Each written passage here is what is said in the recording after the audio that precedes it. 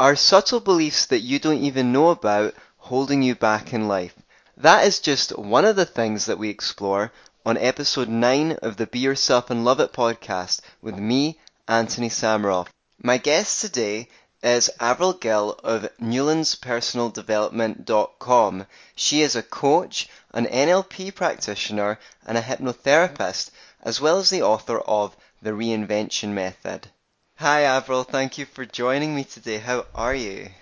I'm great, thanks, Anthony. Thanks for having me. I'm very excited to have you on the show. What I'm interested in starting with is to learn, how did you end up being a coach and NLP practitioner and hypnotherapist? Well, my background was originally in HR. I had a career in HR for about 20 years, and I initially trained in psychology. My first degree, sorry, no, not my first degree, my second degree was an honours degree in psychology, which kind of took me into the world of learning and development. Hmm. Um, but also, it probably started much further back than that. I kind of embarked on a journey of self discovery, mainly due to my own personal experiences growing up, and really a combination of that and my career in HR. It somehow led me to the world of hypnotherapy, NLP, coaching, and one day I decided to take a leap and work for myself as a coach. Okay, excellent. Glad that you did.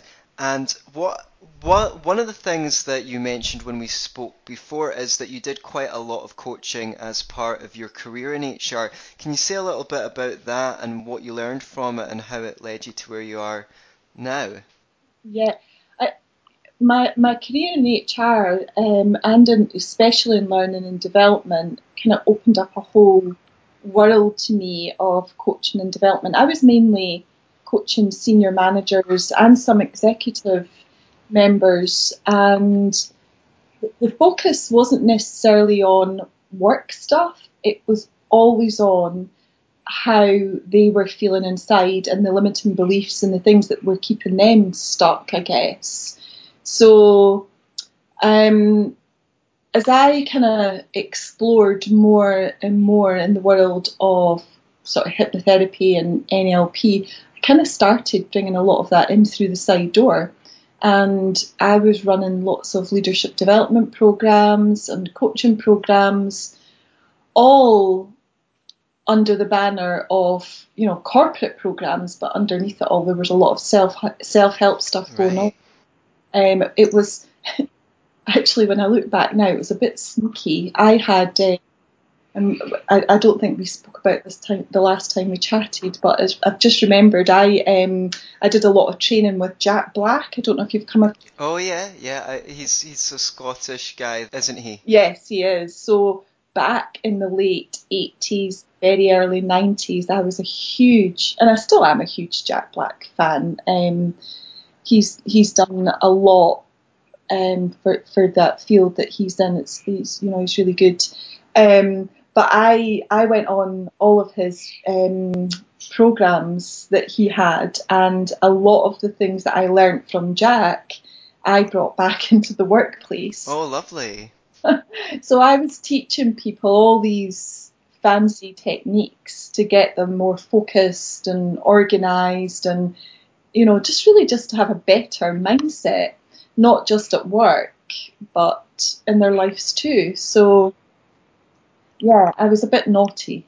Well, I'm sure that Jack would be very pleased to know that what he was teaching was getting spread further, because I'm sure he was in that career to help people. And if you can give him a knock-on effect, I certainly know that I feel chuffed if anyone learns anything from my show and my media that they feel like passing on.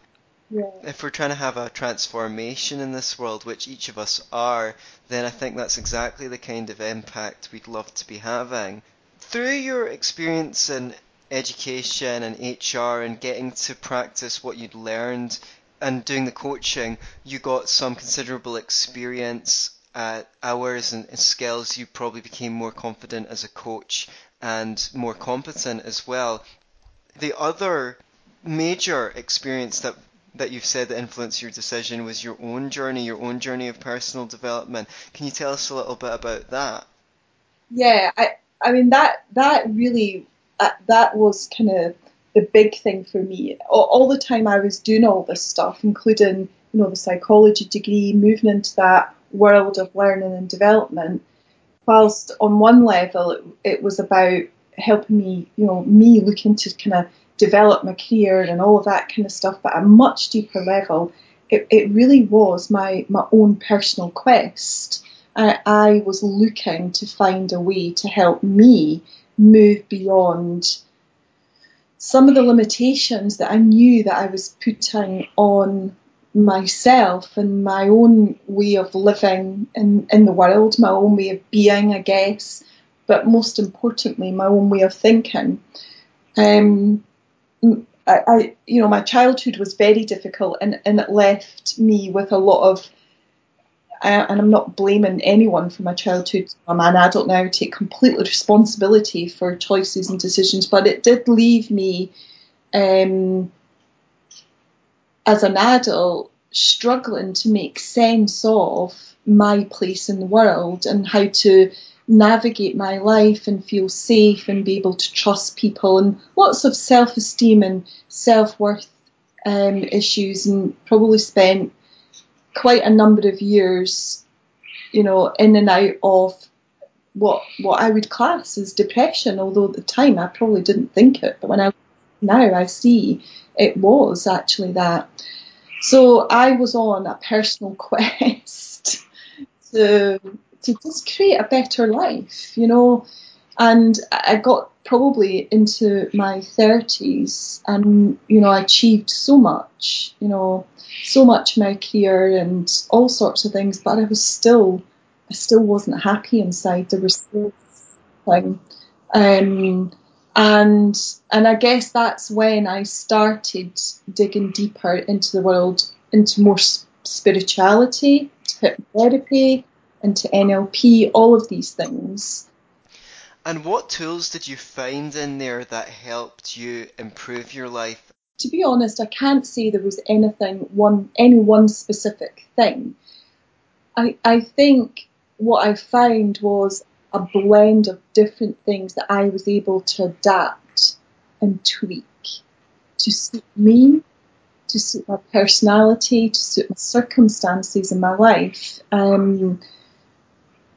If I was to say, most of all, the biggest thing for me was and still is, I guess, is the trance work.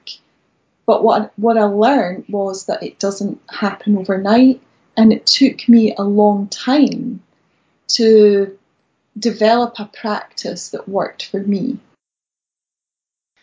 Right, I hear you. I hear you. So you were reading around and discovering little bits and pieces, and you took what worked from you from different places and made a composite of them by applying them in your own experience. And over time, you saw your state of mind improve, but it wasn't an instant thing. It took time. And that's something that we talked about before, our grievance with the personal development industry, when oh, this one solution, and in one session, in one 90-minute session, I can do this for you, or in 28 days, or whatever it is. And I just want you to speak a bit about the process of change and how it transforms you over time, how you apply yourself to that. Yeah, I completely agree. It doesn't happen overnight, and it is a continual process. You could almost say it's an evolution of the person, which can only happen over time through new learnings, new understandings, and insights into the person that you are and how you relate to the world, I guess. And like you, I think there is far too much out there that says that, oh, well, we can fix you in one session, and that certainly hasn't been the case for me. The work that I've done on myself to help me move into the place that I'm at, and I'm still not done. I'm still not done. There's always something that I find myself at a point where I think, oh, I feel good, and then something will happen, and it will trigger, one of what I call my little shadow beliefs that are lurking underneath that I haven't quite taken care of. And it's the same for my clients, Anthony. I have clients who come to me and say things like, oh, I hear that, NLP or hypnotherapy can fix this problem in one session, and I just want to be fixed. It's somehow there's this mindset that's developed in the world of, passive healing of trauma or passive learning, and that just is not the case. It's a process of engagement. Right. Right, and it's a sad thing. A lot of us are left feeling like we are broken. I mean, I don't see people as broken so much as uh, people have certain needs, and those needs might not have been fully met in their childhood or through whatever experiences, even in adulthood, that have left them feeling wounded. And it's just like in nature, in order for a plant or your garden to grow to its fullest extent, it has certain needs. You don't just water all the plants at the same time. You look at them and you see what they need, and you give the plants what they need, whether that's fertilizer or a little cane to stop it being blowing over the wind. And I just see the human organism as a more complicated version of a garden, where we have certain needs that need to be met in order to grow. And like the garden, it doesn't grow overnight. You can't just give your plants 3 times as much fertilizer and water as it says on the packet and expect it to grow 3 times the speed. But if you do attend to it every day, then, as you say, there's an evolution, there's a transformation, and it turns from a seed into a beautiful garden. So I really identify with what you're saying, and I certainly look back on my early 20s and my beginning to engage in the self-help process and expecting that I'd have some experience that would suddenly change me and leave me healed, whether it was going to one self-help retreat or whether it was taking psychedelics, which I experimented with the hope of healing. And even when I did get results, I thought, wow, I'm magically healed. I'm going to be excellent by now. I'm going to write books and things like that. It might last for about 4 days, and then if I was lucky, and then I feel even more depressed after the 4 days than I felt before because I thought I was healed, but I wasn't. And what I really realized was it is like a garden.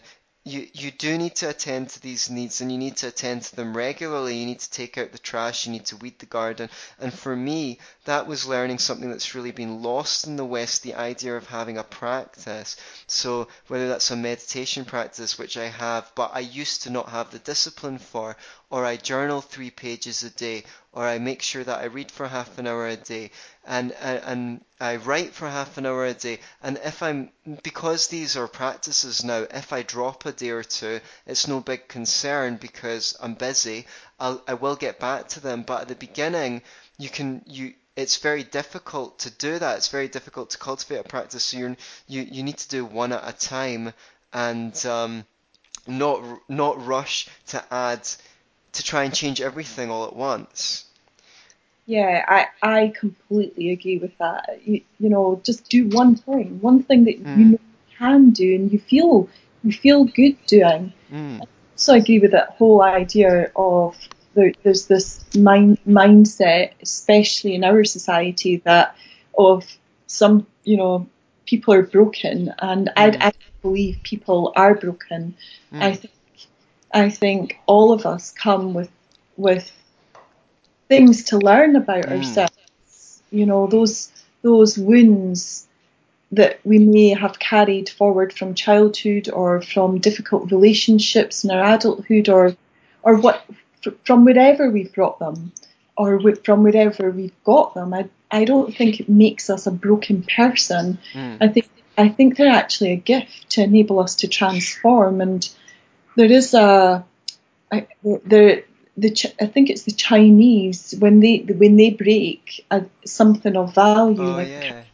dish or a bowl, rather than attempt to put it back to how it originally looked. What they do is they fill the Yeah. crack with gold, so it transforms into something much more beautiful Yes. than what it originally was. And there's a part of me that believes that that's what we are here to do in our lives. Whole that whole process of evolution within ourselves, our psyche as a human being, is to learn, to grow, and to transform into something much more beautiful than we already are. We're already beautiful, but we can transform into something much, much more. And if we don't, that's equally okay too, Right. because there's nothing really ever to be fixed, only to be transformed. Wow, that's really lovely and life-affirming message. So you are an expert, I think, on something that you call shadow beliefs, and I would like you to let us into your secrets of shadow beliefs. Tell me about your experience of suffering, identifying and curing them in yourself, and how you work with your clients to do the same or to help them do the same. Yeah, well, I'm not quite sure if I'm an expert yet. I'm still learning. But there's a Or lot, perhaps you're just very modest. or perhaps. But I certainly have a lot of experience around working with limiting beliefs. And one of the things that I've found in my own sort of personal experience and with working with clients is that we can be completely unaware of some of the beliefs that are really running the show for us at a deep unconscious level. But the way to spot these beliefs is in the excuses that we make in our lives. And the excuses, I believe that the excuses we make in our lives are the telltale signs of some of the shadow beliefs that are hiding beneath the surface. And I think an example I recently wrote about was one of my clients kept making excuses about not having enough money to take her family on a holiday trip. And every time I saw her, it was like she was complaining about funds and money. And a long time ago, Anthony, a part of me would have thought, oh, I wonder if she's trying to say to me she can't afford my services. Oh, right, right, right. And maybe that ties into one of your shadow beliefs. Absolutely, absolutely. So that's the great thing about doing this work. Our clients often become a mirror from which we reflect. We reflect back some of the things that we need to look at. So I did go and explore that before digging deeper with my client. But anyway, so she kept bringing this up, and I challenged her on it, and when I challenged her on it and got beneath the surface of it, what we really found was a belief that was hidden under there that that she was saying that she believed about herself, that she didn't have the capacity, or in her words, the intelligence, and I'm pretty sure it was intelligence was the word that she used, the intelligence to go away and learn some new skills in order for her to get a better job, which would pay more. Now, a lot of people would just let that excuse float by and maybe even think, oh, she's got a limiting belief about money, Right. and think they need to look at, oh, what's keeping her stuck around this money. But when you kind of scratch beneath the surface a little bit more, this person, a highly intelligent lady, but she had this belief that she wasn't capable of going on into higher education and getting herself a degree so as that she could earn more money, because in her childhood she was always a below average learner. Oh, And that's what I mean about shadow beliefs.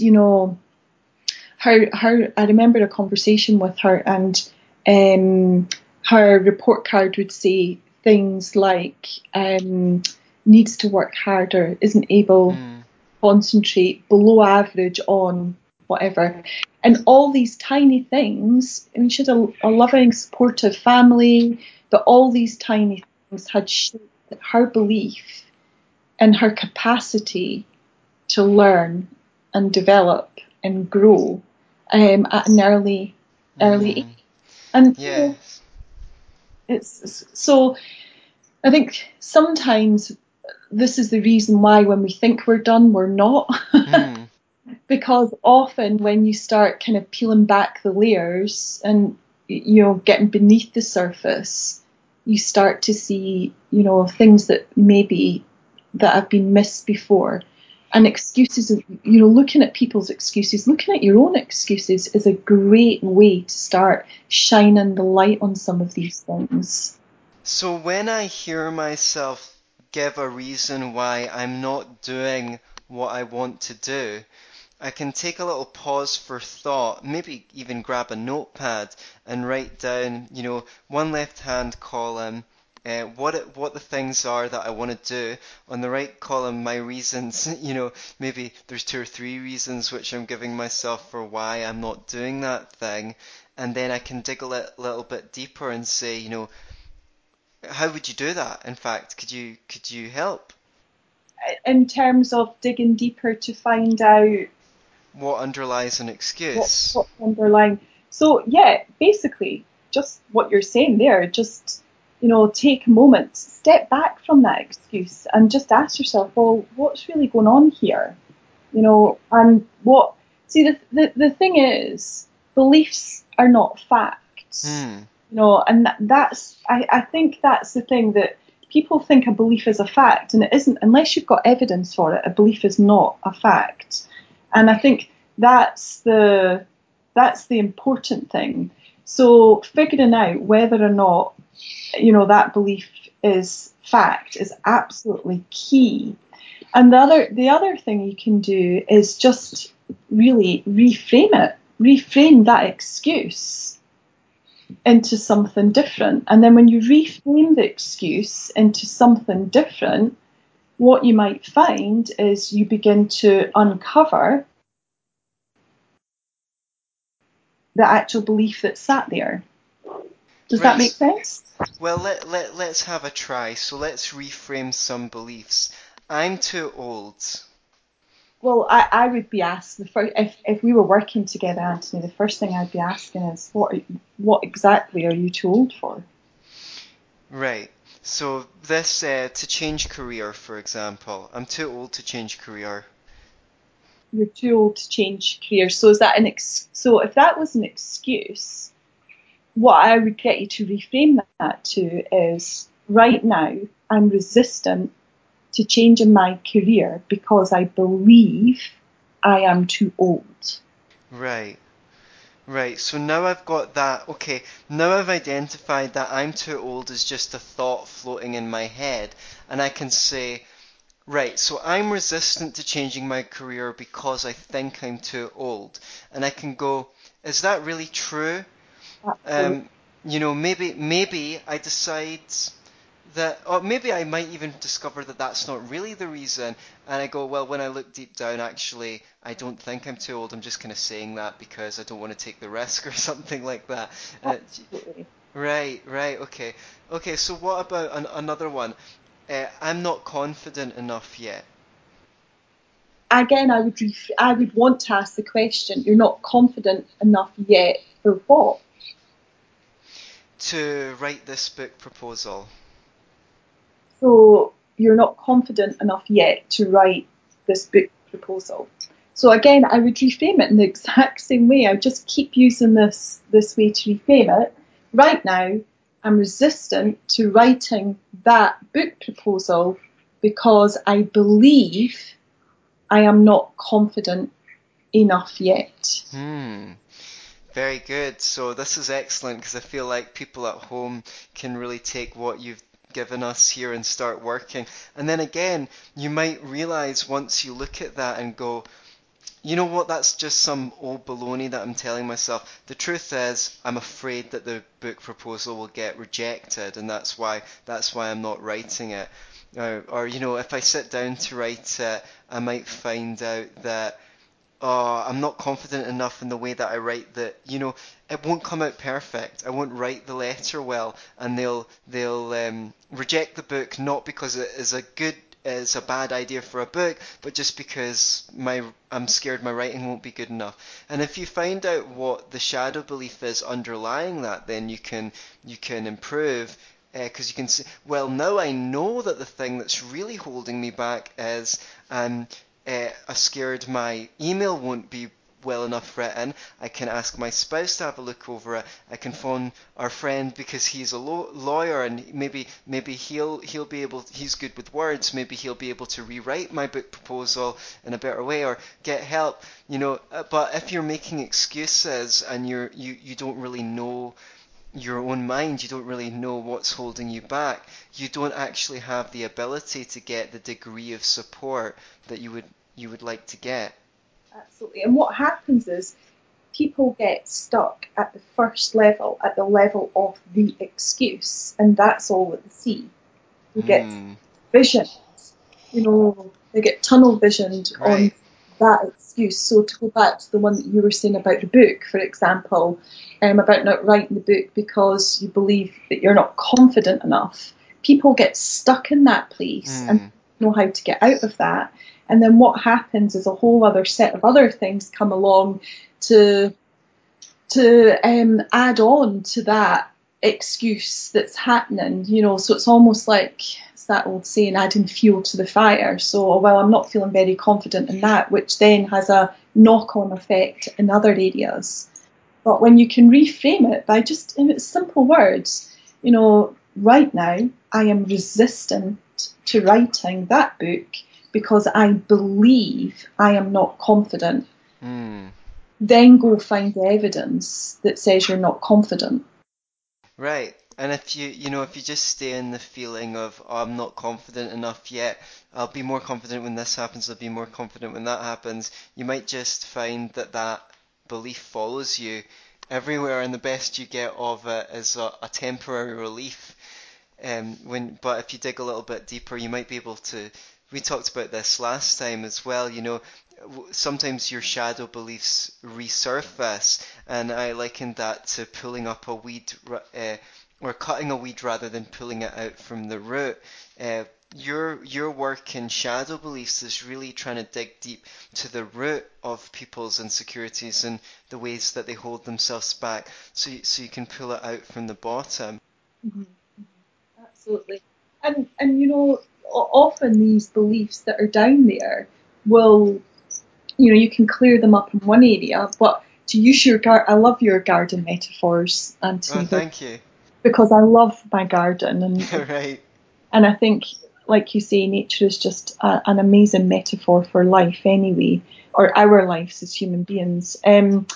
But, like you say, you can clear out that weed in that one patch in the garden. So say I go down to my vegetable plot and find that, there's a weed that's taken over my lovely beetroot that I've got growing just now, and I clear all that out, and then I can look at that vegetable patch and think, oh, I feel really confident that the beetroots are going to grow nicely. And then I'm going to go over to where I'm growing some, I don't know, sunflowers or something, and I notice that I'm not as confident with the sunflowers, but I'm in a different patch in the garden. The context is different. It's facing a different way. Mm. So I need to go back in there again and think, okay, so what's going on down in this part of my garden?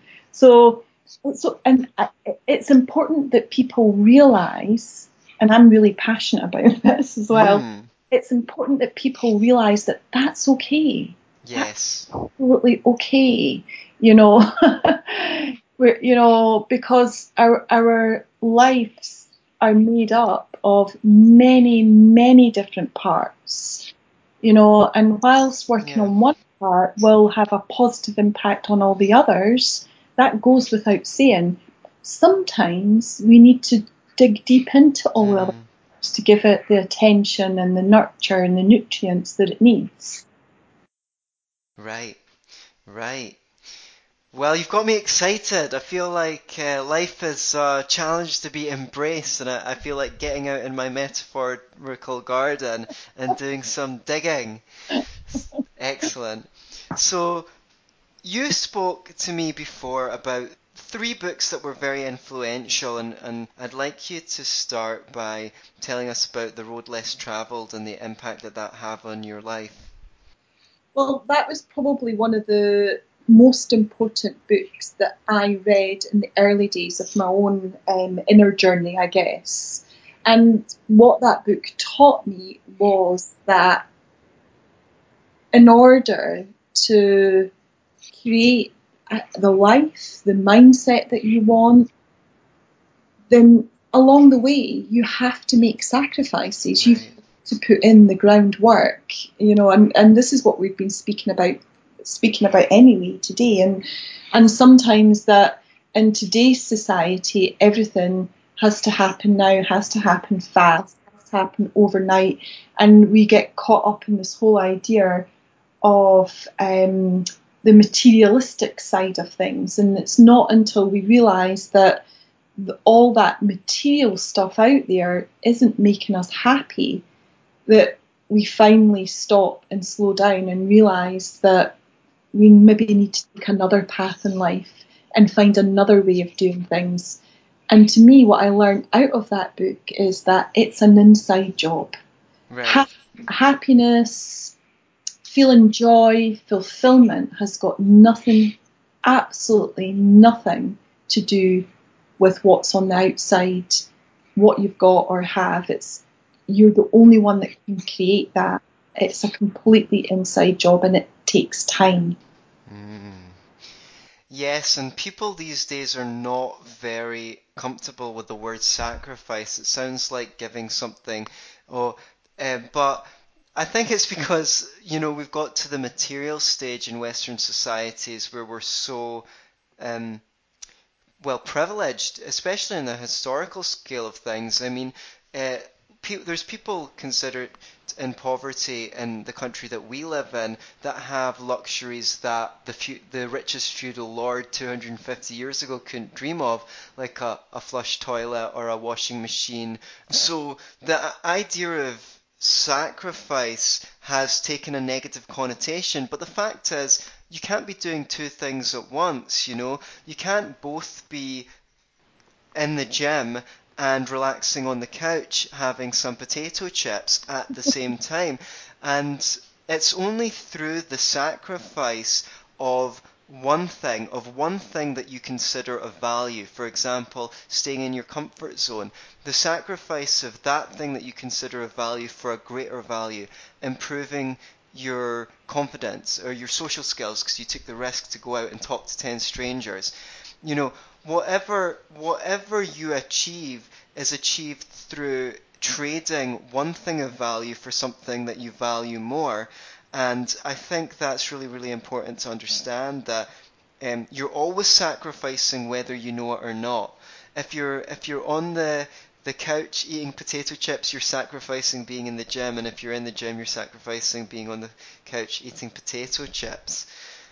The other thing I was going to say about the Road Less Travelled book, I mean, I'd highly recommend it. It's not the easiest book in the world to read, but he talks a lot about this idea of delayed gratification and the reason that, which might be a slightly better word than sacrifice, it might be a bit more accessible for people. But the other thing that, this whole idea of delayed gratification and why we don't do it in our culture, or where we avoid doing it, is because delayed gratification is a painful process. Right.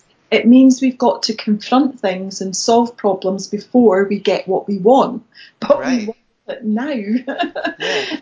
Not prepared to, and I, as a parent, I see it a lot with parents and their children. And this is where we learn this, you see, this inability to delay gratification or make sacrifices. And as parents, and I've been there, I've done this with my own children, parents giving in to children just for an easy life or just to get Right. peace. So a child learns that, well, if I stamp my feet hard enough, I'll get what I want immediately, and then Right. we carry that into adulthood. Right. And he talks a lot about that in that book, and, the actual benefits of having delayed gratification and putting off having things immediately and working towards them, and I would kind of go back to the client I was speaking about earlier. She, kept making this excuse about money. And then when we dug deeper, what started to come up was, oh, it's going to take me a long time to get a degree on the OU. Right. She wanted the money now, Right. but initially, although that's not the case now because she has now gone on and she's doing other. Mm. But once we started to unravel that, and I think that's a really nice example of the message in the book, the road less travelled, that sometimes we've got to delay that gratification. Right. And do you know what? When she gets on that holiday, it will be of so much more value than Yeah, that she sacrificed to attain it. I mean, if you've always been rich and you've always been on those holidays, you might just zone out on the beach and miss the beauty of it. It's the fact that you've put yourself into the process of getting you there really does increase the beauty of the moment that you come to. absolutely. Another book that you said was very influential on your thinking was Think and Grow Rich by Napoleon Hill, a book that I also remember listening to the audiobook of while practicing the piano. Um, and it's interesting how Napoleon Hill uses the word rich not just to mean material riches, but the richness of life that one can attain. So tell us a little bit about that and how it led you on to positive thinking. Well, that book really kind of opened the door for me into the unconscious mind and how the language, I guess, that we use, how we think and talk to ourselves, because we all talk to ourselves, um, literally does begin to program what's happening at a deeper level within us. So that was a brilliant book for me, and it probably started my curiosity, certainly fired it up a lot for the workings of the brain and the unconscious mind, and how, even the smallest thing reinforced over a period of time can actually cause us to go out and create that in our lives without us being aware of it. Right. The power of the unconscious mind is another one very similar to Napoleon Hill. In fact, I think they were both around about the same time. Other books that I've read have been Wayne Dyer. I Right. absolutely adore his early work. Wayne Dyer has a beautiful book called A Spiritual Solution to Every Problem, and it's based on a prayer by St. Francis of Assisi. Right. Each chapter is a line, is the header. Each chapter, it comes from a line in each of the words in the prayer. So Oh, lovely. I don't know if you've ever read any Wayne Dyer work. Certainly would recommend his early work if you're looking for kind of inner sort of spiritual development in that sense. I know a lot of people can get offended by the word God, and he does use the word God a lot in his work. But if you move beyond that, the kind of what we traditionally would call God, and just put your own word on it, it's absolutely fabulous book, and there's lots of helpful stuff in there and anecdotes that I found tremendously useful, and I still dip into that book now and again. Excellent. Yeah, my experience of Wayne Dyer is again mostly audiobooks that I used to enjoy listening to while I was practicing because I just found his voice and his approach very, very uplifting. So yeah, he did some great work, sadly no longer with us. So, you wrote a book The Reinvention Method, and it came out this year.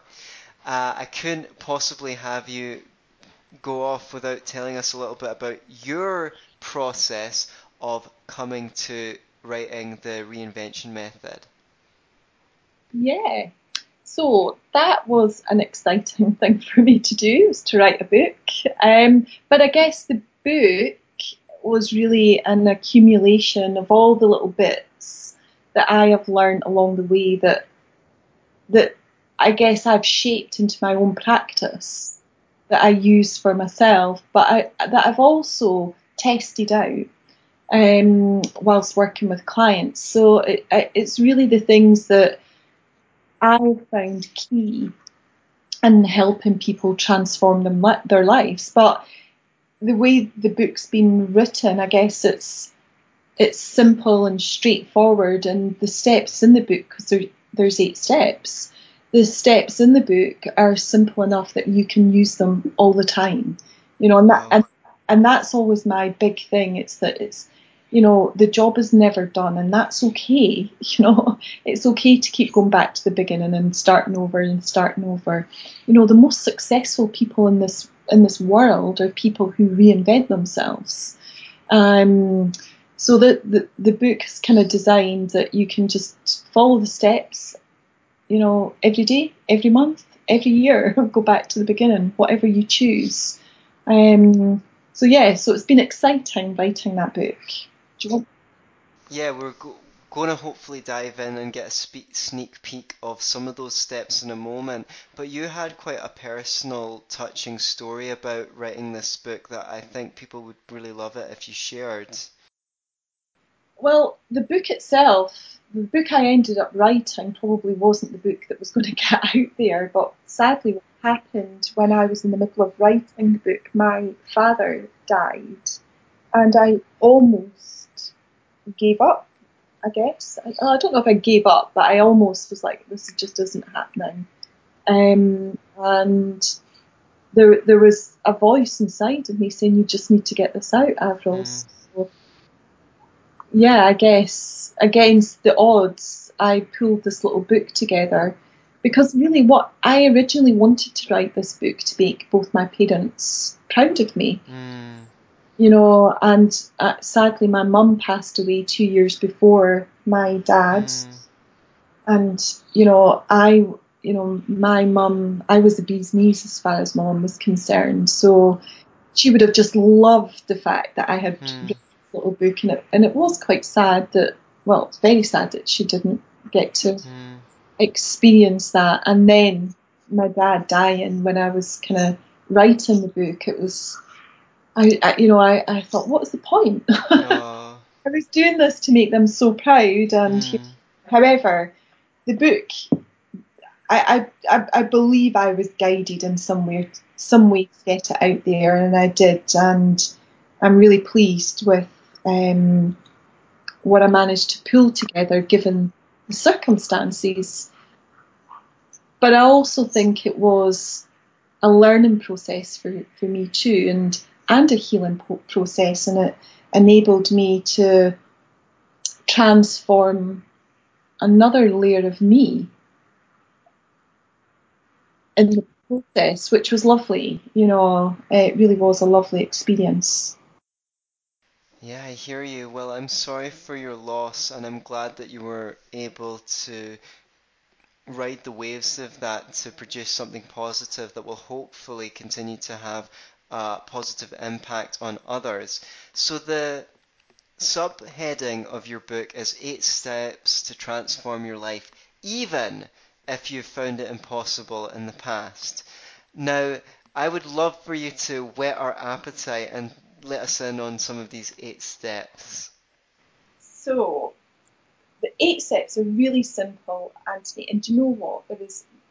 What's really important about this book, there is nothing really that new. It's all out there anyway. You can get all this stuff out there. All I've done is I've just put my own spin, my own take on it, and I've brought a bit of me into these steps and how I use them with clients. So there's some nice steps like making a commitment to yourself and making that commitment to change, which is absolutely crucial. And I see it time and time again. I've seen it myself. I've experienced it with clients I work with. When we don't make that commitment to ourselves, when we don't show up for us, then nothing changes. We just keep going back to the drawing board. So that's the first step in the book. Making that commitment, that vow to yourself that you are going to do whatever it is that you want to do or you feel you need to do. So we've got other steps in the book I speak about are dropping your expectations of things, and that kind of ties in with that whole delayed gratification thing. So, and I have a really interesting take on expectations, given that I spent most of my life with extremely high expectations in every area of my life. I was a ridiculous perfectionist and expected everybody else to be the same. So I've learned some hard lessons around this. So there's one of the steps is all around that. Another step is about forgiveness and acceptance, and we also talk about gratitude. And I think you and I chatted last time about gratitude. Yes, you had a very interesting take on this transformation of your gratitude practice. Yeah, and I guess that's, Anthony, that's what I've tried to do in this book, is just put my little spin on things. And I know that you found that one interesting. And with me, I really had an issue with doing gratitude journals and gratitude lists and all of these sorts of things. And given that I was reading a lot around law of attraction and manifesting abundance and the importance of having all these gratitude journals, I actually felt like quite a fake because I really struggled with them. I didn't feel aligned to do it. In fact, some days I struggled to feel grateful about anything, and I used to think to myself, gosh, I must be a really bad person, really heartless if I can't feel grateful. But I think the whole with that whole notion of gratitude, I think there comes this feeling of obligation. You feel like you've got to be. I feel obliged to be grateful for the things in my life. And to me, that isn't how that isn't what gratitude should be about. It's not authentic. Absolutely. And my aha moment came when, I write about this specific thing in the book. I was sat with a coffee cup, and it must have been a cold day. It was either a cup of coffee, a cup of tea, and I sat and I had my hands wrapped around the mug, and I thought, I'm really enjoying this, and I could, feel the warmth of the mug, and I felt quite comforted by it. Just sat there in peace, and I looked at the cup and thought to myself, I'm really appreciating this. And then that was my aha moment. And in that moment, I realised that I had got the whole gratitude thing wrong. What I really needed to be doing was focusing on how that thing made me feel so I could appreciate it. So I went out and tested it because I like to test things. And, and I did silly things, like I'd walk around the garden and look at the flowers and smell them and, and really notice the difference between connecting in with appreciating having that thing in my life and just feeling grateful because I have to. And, any time I in the past would sit down and write, I'm really grateful that I've got this car, or I'm really grateful I've got this nice sofa, I might look at the car and sofa and think, I'm really grateful, but I want another one. When I went into a place of appreciation, I didn't have that feeling. I didn't have that feeling of, I've got to be grateful, and actually now that I look at it, I might want another one, or it might not be good enough. I went into this place where this feels really good right now in this moment. And to me, I actually think gratitude comes as it arises from appreciation. So in order to really get that sense of gratitude, you've got to move into that feeling of appreciation first, because then when you do that, the gratitude comes, it flows. There's no, I've got to write this in my journal. It's like, yeah, I really am grateful for that cup of coffee or that cup of tea or that plant in the garden or whatever it may be. So you've created a ladder rather than try and be where you're at and impose gratitude upon yourself. You've discovered a way for us to just bring our attention to the present moment and take a look around and see if there's things or anything that we can experience around us, maybe just even being here, and that we are actually genuinely appreciative for, and give that attention, to come back to the garden, water the flower of appreciation, let that feeling spread into your beingness. And I feel like that's a much more authentic way of accessing the good feelings associated with gratitude, rather than turning it into a sterile theory or a practice that you then have to impose upon yourself. Yeah, absolutely. Absolutely. And that made a huge difference for me. There is a chapter on beliefs, of course, because that's really important. Beliefs Right. and values, and getting clear on what these things are for you. So there's lots of nice, simple ways of looking at things, and that's what I'm about. I like keeping things simple. Yeah, I love that old one. KISS, keep it simple, stupid. If it's too complicated to explain simply, then it's probably not the right solution, or it's at least not the right expression of the solution. It's nice to have something that's easy to lay out and understand, and that can be followed and accessed, applied to our own experience so that we can learn it for ourselves. Absolutely, and I think there's a lot of intellectual stuff out there that's easily accessible to anybody, but I think what I want to create for people is access to resources that are easy to use in daily life. I want to be able to reach people, and I do have this belief, and maybe I need to have a look at this belief, but I do feel passionate about keeping things accessible for everybody. And the more accessible development is, or understanding of the human being is in their nature, then more and more people can access that, and then collectively as a whole, we are all growing and expanding, and making the place a better world to live in. And ultimately, that I think that's one of the reasons most people do become coaches, is because ultimately they want to help make the world a happier and more enjoyable place to live in, more harmonious. Well, that is a beautiful vision that I hope people take into their hearts, and that they can access the reinvention method itself on Amazon, either in paperback or in Kindle edition. Thank you so much, Avril, for joining me on the Be Yourself and Love It podcast. It's been such a pleasure to have you.